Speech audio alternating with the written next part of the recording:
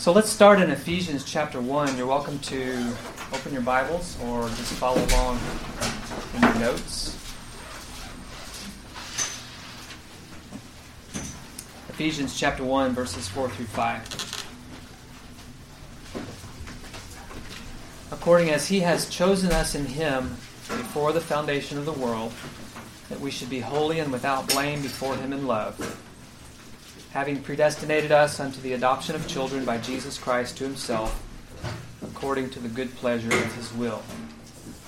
And you'll notice I've underlined a couple of things there in answering the question, when did this take place? And the answer, before the foundation of the world. And why? According to the good pleasure of His will.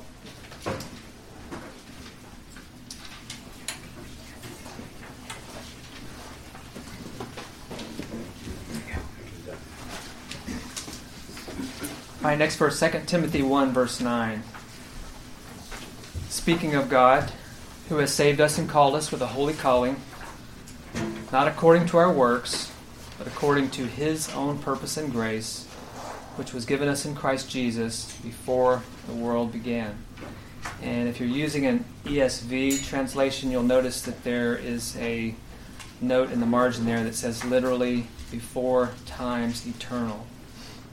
So again, before the world began, and why? According to His own purpose and grace. Titus chapter 1, verse 2. In hope of eternal life, which God, that cannot lie, promised before the world began. And if you're using an ESV or an NASB, you'll notice again a footnote there that says literally, before times eternal. 1 Peter chapter 1, verse 20, who verily was foreordained before the foundation of the world, but was manifest in these last times for you. And let's pray. Lord God, we thank You for the privilege that we have to come together this morning and study Your Word and worship together in spirit and in truth. We ask that You would teach us by Your Holy Spirit. And we thank You that You chose us in Christ before the foundation of the world according to Your own purposes and grace. In Jesus' name we pray. Amen. All right, we come to chapter 7 in our confession of faith of God's covenant, and I have two objectives today that I'd like to cover. Number one, just to pique your interest on the subject of covenant theology. I think it's an exciting subject, and I hope that you'll find it interesting and exciting too. And number two, I want to address in the beginning, in this first lesson, some general objections to covenant theology. So I'd like to start by reading an opening statement that was made by Charles Spurgeon from a sermon that he preached on October 31st, 1912. The sermon was titled The Wondrous Covenant, and he chose as his text Hebrews 8:10. He opened his sermon as follows. The doctrine of the divine covenant lies at the root of all true theology. It has been said that he who well understands the distinction between the covenant of works and the covenant of grace is a master of divinity. I am persuaded that most of the mistakes which men make concerning the doctrines of Scripture are based upon fundamental errors with regard to the covenants of law and of grace. May God grant us now the power to instruct, and you the grace to receive instruction on this vital subject. So you'll notice that he mentions the covenant of works and covenant of grace, and I provided a URL there for you that you can read the rest of the sermon. It's an excellent sermon, and as you can tell from the opening statement, it's a very bold statement. Whenever pastor opens his Bible and says, let's turn in our Bibles, and the first few minutes of his sermon generates our interest in the subject, and I hope that with an opening statement like that, it would provoke your interest in the subject, because who among us would not want to be a master of divinity without taking out a student loan? I want to read to you a statement from a more contemporary author, Sam Renahan. Sam Renahan is the pastor of Trinity Reformed Baptist Church in La Mirada, California. He's also the author of this book, The Mystery of Christ, His Covenant, and His Kingdom. This is a book that we have in our library, and it was published in 2020, so hot off the press, on the subject of covenant theology. And Sam Renahan had this to say: "Studying covenant theology is a devotional experience that enriches one's understanding of the unity of God's purposes, enhances preaching from any text, informs one's understanding of the church, assures God's people of the security of their salvation, and much more. But above all, studying the covenant theology of the Bible magnifies the majesty of the triune God's plan of redemption. Covenant theology seeks to understand and explain the united purpose of God in all history, past, present, and future. Covenant theology covers by necessity the entirety of the Scriptures, beginning with Adam and creation and ending with Christ and the consummation." So you'll notice again a few things that I've highlighted, some key phrases. He talks about the unity of God's purposes, the plan of redemption, the united purpose of God in all history, past, present, and future. So you can see that it's not a small subject, it's not a peripheral subject. It's been called a framework through which we understand and interpret Scripture. And this brings up the subject of hermeneutics. Hermeneutics is the science of Bible interpretation, and you probably heard of the literal, historical, grammatical approach to interpreting Scripture, and we certainly hold to that.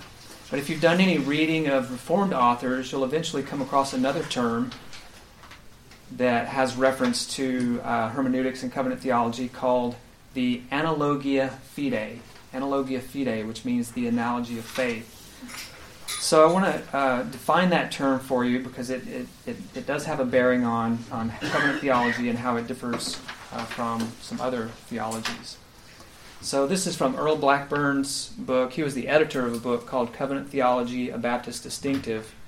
And I believe Fred Malone was the author of this particular segment. And so regarding the analogia fide, he says, "Most evangelical and Reformed scholars agree that Scripture is to be interpreted literally, grammatically, and historically.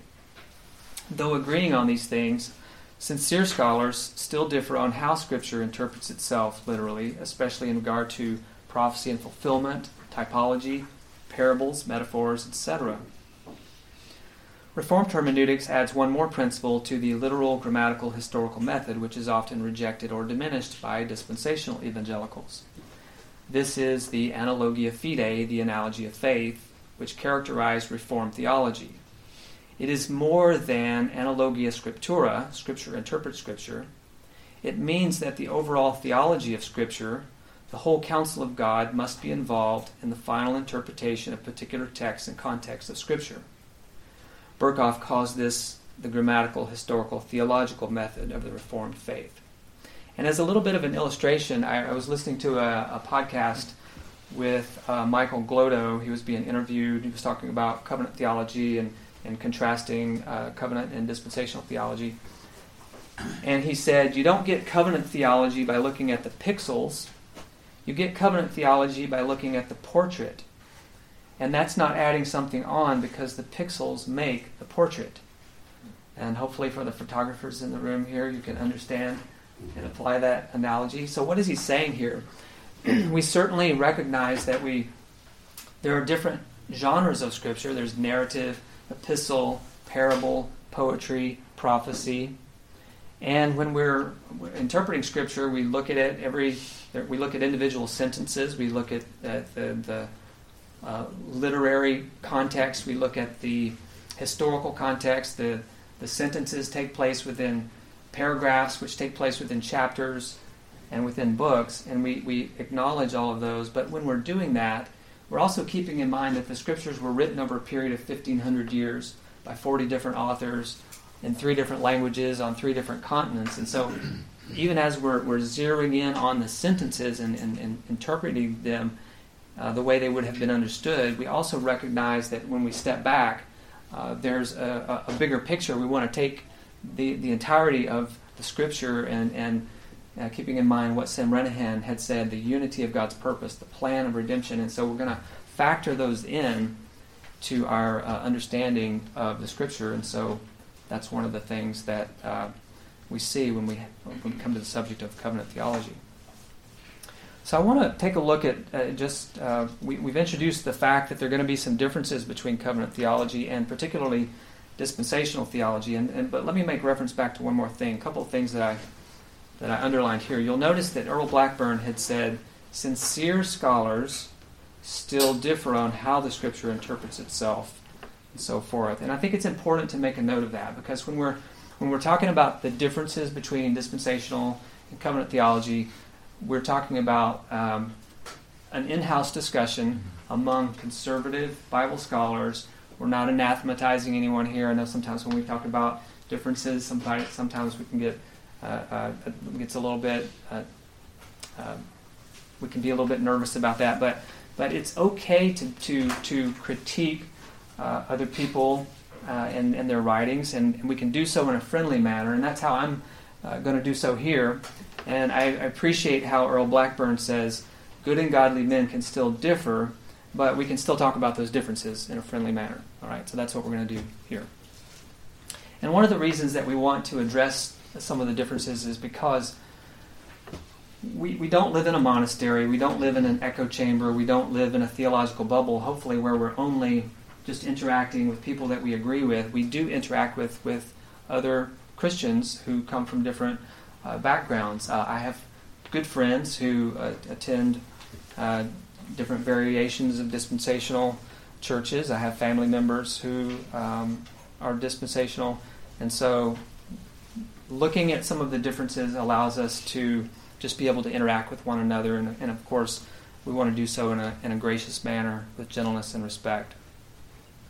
So I'm going to read to you just a paragraph from a modern systematic theology. We have a copy of this in our library, so you're welcome to take a look at that at some point. But it'll just give you some of the primary objections that a dispensationalist or a different variation of dispensationalists would have toward covenant theology, and then I'll respond to some of those. So it says, some theologians assert that the biblical covenants should be understood through theologically derived covenants. Covenant theology affirms three such covenants: the covenant of works, the covenant of grace, and the covenant of redemption. While there may be certain truths associated with these theological covenants, such as God's having a salvation plan from eternity, and God working with His people on the basis of grace after the fall, these are not actual covenants found in the Bible. Their inclusion in discussions of God's covenant program involves saying more than Scripture has explicitly said, and can lead to confusion and wrong views. Theologically derived covenants imposed on the biblical covenants can alter God's intended revelation. Covenant theology, for example, has often used the extra-biblical covenant of grace idea to deny the biblical distinction between Israel and the church. Supposedly, if all people are saved by grace through faith alone, there can be no distinctions between Israel and the church. But this does not follow. The affirmation of this covenant of grace has often led to the false position of replacement theology, or supersessionism, in which the church is viewed as the replacement or fulfillment of Israel in such a way that God is no longer working with Israel as a nation. But while the saints of every age are saved by grace alone through faith alone, there are distinctions in the people of God.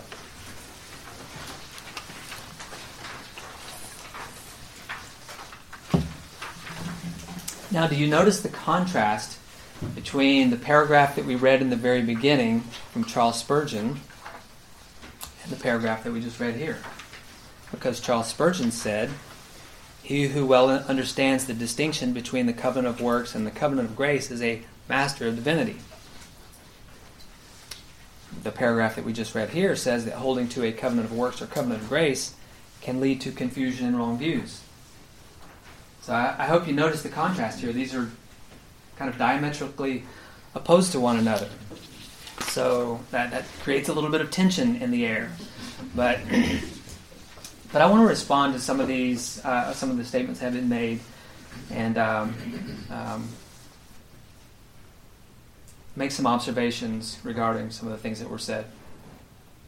So the first thing that I'll note is, and I've underlined these phrases there in the paragraph, was they mentioned the extra-biblical covenant of grace idea. Now let me ask you a question. Can anyone think of an extra-biblical word that is commonly used among Bible-believing Christians that we all accept and we all agree upon, but it's an extra-biblical word? Trinity. The Trinity, okay. So the idea that we can't use extra-biblical words is something that that we recognize that we can use words to describe what we see in the Bible. So my observation would be that this is what's called the word concept fallacy, where someone says, well, this particular phrase or this word is not in the Bible, so therefore it's not a correct idea. And I want to read something that A.W. Pink had to say about this statement. And I want to point out something here. This particular systematic theology that we read from was published in 2017, and 80 years prior to that, A.W. Pink discussed this question or this concern. He wrote a book called The Divine Covenants, which is a book on covenant theology between 1934 and 1938. And so here's what he said at that time in his book. He said, "Let it be pointed out that as there is no one verse in the Bible which expressly affirms there are three divine persons in the Godhead, co-eternal, co-equal, co-glorious, nevertheless, by carefully comparing Scripture with Scripture, we know that such is the case. In like manner, there is no one verse in the Bible which categorically states that the Father entered into a formal agreement with the Son, then on his executing a certain work he should receive a certain reward. Nevertheless, a careful study of different passages obliges us to arrive at this conclusion. Holy Scripture does not yield up its treasures to the indolent, and as long as the individual preacher is willing to let Dr. Schofield or Mr. Pink do his studying for him, he must not expect to make much progress in divine things. Ponder Proverbs 2, 1 through 5. Now, if any of you have ever read A.W. Pink before, you know that Mr. Pink can be rather pointed in some of the statements that he made. And of course, we live in a time in the 21st century where it seems like people are very sensitive to any type of criticism, and everybody needs a safe space and so forth. But I think you get the point of what he's trying to say is that just because the term is not in the Bible doesn't mean that we can't use it to describe what we see in the Bible. I also want to make reference to Michael Horton's systematic theology. His systematic theology was published in 2011.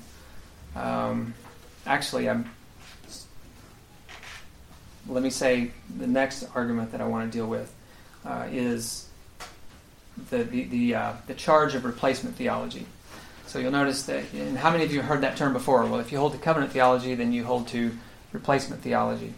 And I think it's important when we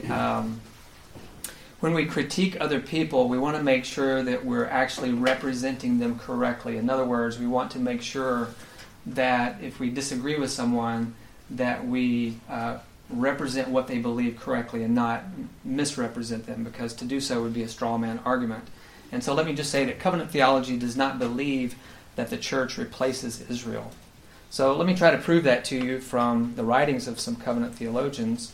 Michael Horton, in his systematic theology, which was published in 2011, said this. He says, "As I have argued, I do not believe that the New Testament teaches that the church is a replacement for Israel, but rather that Gentiles have been grafted onto the vine of the true Israel, from which the original nucleus of New Covenant disciples emerged. Salvation has come to the world through the Jews. Jesus was sent to the Jews. The gospel was first brought to the Jews, and the kingdom grew from Jerusalem to the ends of the earth. In the end, it will be brought full circle from the ends of the earth back to Jerusalem again." So I hope that what you see in this statement is, and so I guess what I would say is, whenever someone just makes the kind of broad brush statement of, well, you just believe in replacement theology, it is just that. It's a generalization. It's kind of a broad brush stroke, but I want you to see that what Michael Horton is saying here is there's more nuance to it than that. And as you can see, he says straight up that the church is not a replacement for Israel. And then he goes on to define exactly what he does hold to. Michael Horton also wrote a book in 2006 called Introducing Covenant Theology.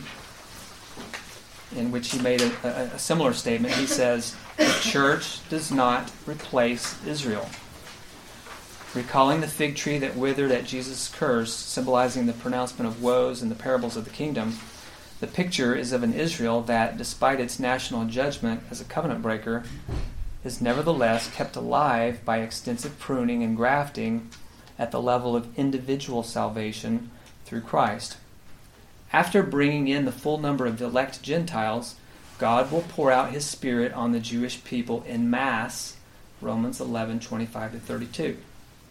So once again, this is pretty straightforward, and this book, I just want to point out, in as friendly a manner as I can, and I recognize that for the average person in the pew, we don't have time necessarily to go to the library and do lots of research and read all these different books to know what everybody's position is. However, I think it's important for people who are in the halls of academia, who are teaching in seminaries. They do have access to the writings of other people, and so I think it's important to take that into account, to do your primary source research to make sure that we represent other people correctly. And so Michael Horton says the church does not replace Israel. And then he goes on to describe what he does believe. But one thing that I'll point out, I've underlined where it says individual salvation. And I want to make sure to distinguish one of the differences between dispensationalism and covenant theology is that covenant theology most certainly holds that there is a place for salvation for individual Jews, and as Michael Horton said, in mass at the end of the age. But to say that there's no further plan of any sort involving any Jews is just not accurate. And so that's my critique on that. One final statement that I want to read to you because I thought it was very articulate. Sam Storms, in his book Kingdom Come, which was published in 2013, and again, this was available during the time that the previous statement that we read was written, he said, and you'll notice in the very beginning, he actually defines what true replacement theology would be. He says, replacement theology would assert that God has uprooted and eternally cast aside the olive tree, which is Israel, and has planted in its place an entirely new one, the church. All the promises given to the former have been transferred to the latter. So pause there for just a minute. If there was going to be a true replacement theology, what he's just defined here is that's what it would be. But he doesn't believe that. Michael Horton doesn't believe that. And so he goes on to say, he says, but this is not what Paul says. He clearly states that there is but one olive tree rooted in the promises given to the patriarchs. In this one tree, that is, in this one people of God, there are both believing Jews, natural branches, and believing Gentiles, unnatural branches. Together, they constitute the one people of God, the one new man, the true Israel, in and for whom the promises will be fulfilled. This one people, of course, is the church. Now, as we look at this, again, I just want to point out, whenever someone critiques another person's position, it's very important to make sure that you critique them accurately. And so that's why my observation is that if you just throw out and just say, if you hold a covenant theology, you hold a replacement theology, and I would say it's more nuanced than that. So let's just be fair, in our representation of other people, because covenant theology does not hold to so-called replacement theology as just in this broad brush kind of way. The third point that I want to make is, because in the article that we read, it said that if you hold to covenant theology, you're saying more than Scripture has explicitly said, and this is something that is imposed on the biblical covenants. So I want to make reference to just a couple of points from church history, because I think it, in an article like this, and I'm not just picking on this one article. I've been in several different dispensational churches, and there's different types of dispensationalism, and this has been kind of a theme that is pervasive maybe in dispensational circles. And so I just want to point out regarding church history, whenever you say something like that, whenever you say like you're imposing something on the biblical covenants, there's almost a subtle presupposition that the authors, the framers of covenant theology who have kind of articulated the doctrine, it's almost as if, well, you had access to the information about dispensational kind of teaching, but you didn't really like it, so you wanted to kind of make your own kind of system, because, if you want to get a PhD, you kind of have to come up with something new so that you can get your PhD on it. So there's like a subtle hint of that to me as I read the article, but I want to point out a couple of things. When did the Protestant Reformation take place? I think it's in your notes there. Yeah. About 1517, I think, is when Luther nailed his theses to the door on the Wittenberg Chapel. When was the Second London Baptist Confession published?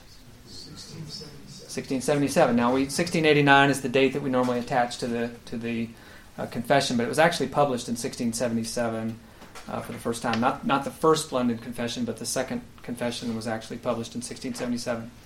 When did dispensationalism as a system come onto the scene? 1800s, 1830. Good answer. It's considered to be about 1830, and that's when John Nelson Darby made his multiple voyages over to the United States to bring that teaching.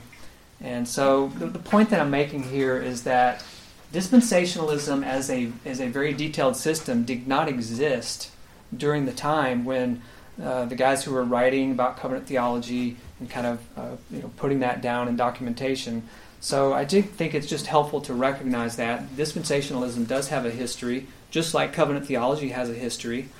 And I want to commend to you a series, because I recognize this is a big subject, and I recognize that probably most people in this room have come from a dispensational background. I did in an informal survey that we took the last time I was here. I think most of you came from a dispensational background, and it's very pervasive in our culture in America. And so I know it takes time to kind of, like, some of these things may be new to you. They were new to me, but I had to do some reading and research. And one of the things that I thought was helpful was a series that Brian Borgman did on dispensationalism. It was a part of his 60-part survey of church history that he did in his Sunday school class. Brian Borgman is a pastor of Grace Community Church in Minden, Nevada. He's a professor of Reformed Baptist Seminary. And one of the things that I appreciated about this series is, for one, he's very gracious toward dispensationalists as he's discussing dispensationalism. And like I mentioned before in Earl Blackburn's book, we need to recognize that sincere scholars, and they are sincere, but we can come to some different views. But he's very gracious toward dispensationalism. He also recognizes that there are differences within dispensationalism, because one of the things I think that covenant theologians maybe sometimes do, or people from covenant theology, is we kind of lump dispensationalists all into one kind of category. But there's classic dispensationalism, there's progressive dispensationalism, there's leaky dispensationalism. So we need to make sure that we represent other people fairly, and Brian Borgman does so in his series. And in his own words, he was a dyed-in-the-wool dispensationalist. So he's not someone who just grew up in covenant theology and that's all he ever knew, and then he was doing a critique of dispensationalism. No, he went to Biola University for undergraduate. He went to Western Seminary, which is a dispensational seminary for graduate school. And in his own words, he was a dyed-in-the-wool dispensationalist, but yet he eventually became a covenant theologian. So I think you'll find his series very helpful, very gracious, and just give you a little bit more background on why dispensationalism is so pervasive in America. Things like the Scofield Reference Bible and so forth. So now, if you don't have time to listen to the 3-part Sunday school series that he did, I've given you a link to a podcast by a Ligonier called 5 Minutes in Church History with Stephen Nichols, and he did a little segment on dispensationalism. So, and then I've got a couple more resources there listed for you, a couple more books, one of which we have in our library. There's a section in the book by Michael Glotto, a chapter in the book, where he discusses the history of dispensationalism. So I think it's just important for us to, even though there's a little bit of, when we talk about differences, I know there's a little bit of tension in the air, but just to read what other people have written, to examine some of the history and so forth, and to do that in a agreeable and friendly and gracious manner. And so I give those to you to research on your own.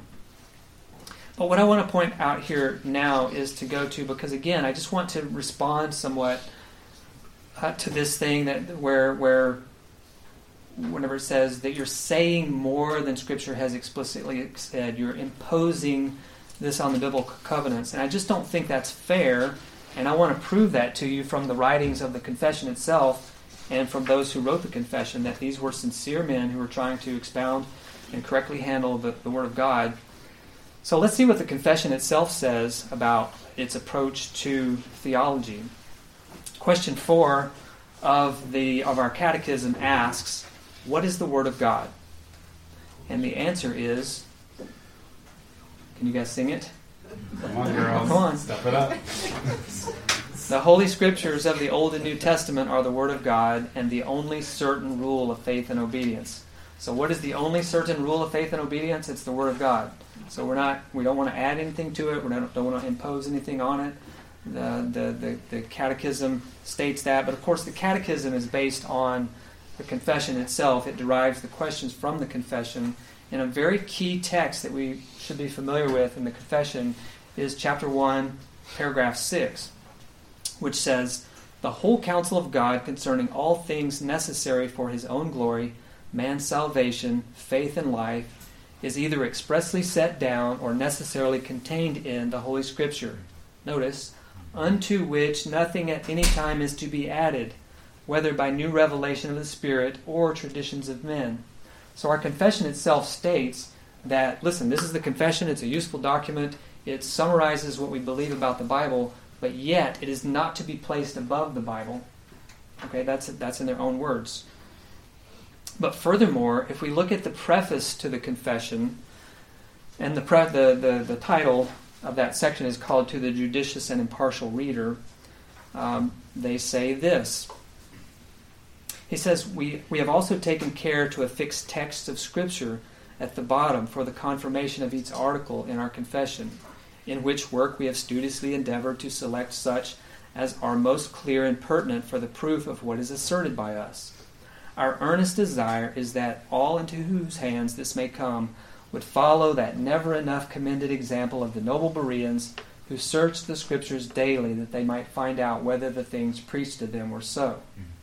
So what are they saying here? They're saying, hey, don't take our word for it. Here's the confession. This is what we think the Bible teaches on these subjects, but we want you to be noble Bereans and search the Scriptures, and that's why we put proof texts at the bottom of each of the paragraphs there so that you can look these things up, because we want you to be assured that this comes from Scripture. But lastly, let me read to you a statement from Nehemiah Cox, who is considered the senior editor or one of the senior editors of the confession, and in his book on about the divine covenant, he said, "I will only add this, that on the whole, my aim has been to speak the truth in love and to take my notions from the Scriptures, not grafting any preconceived opinions of my own onto them. Where the evidence of truth appears, let it not be refused because it is offered in a mean dress and presented under the disadvantage of a rude and unpolished style. But consider instead the reason of what is said, and with the noble Bereans search the Scriptures to see whether these things be so or not. And the Lord give you understanding in all things."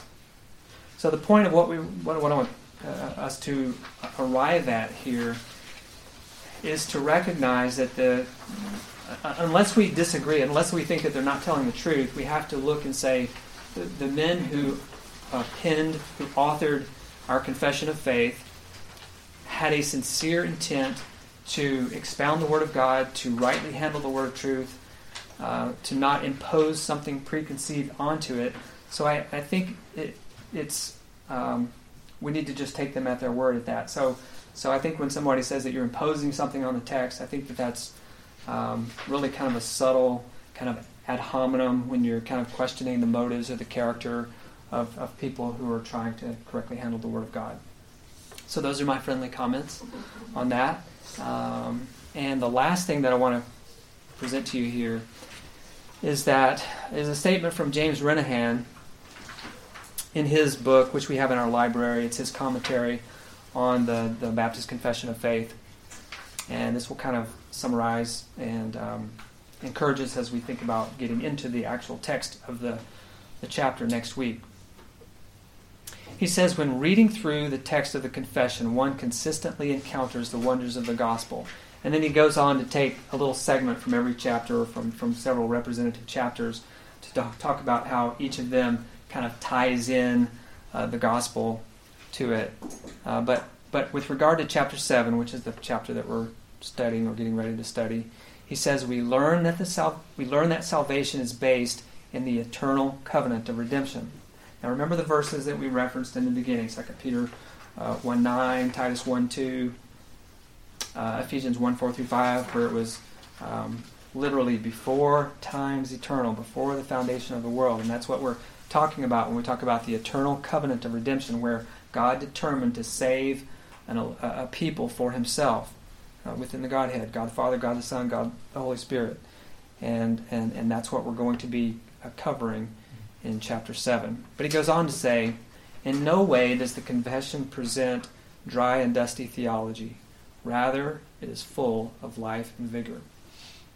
So I hope that as we continue to study confession that you will agree with that it's not dry and dusty theology, it's full of life and vigor.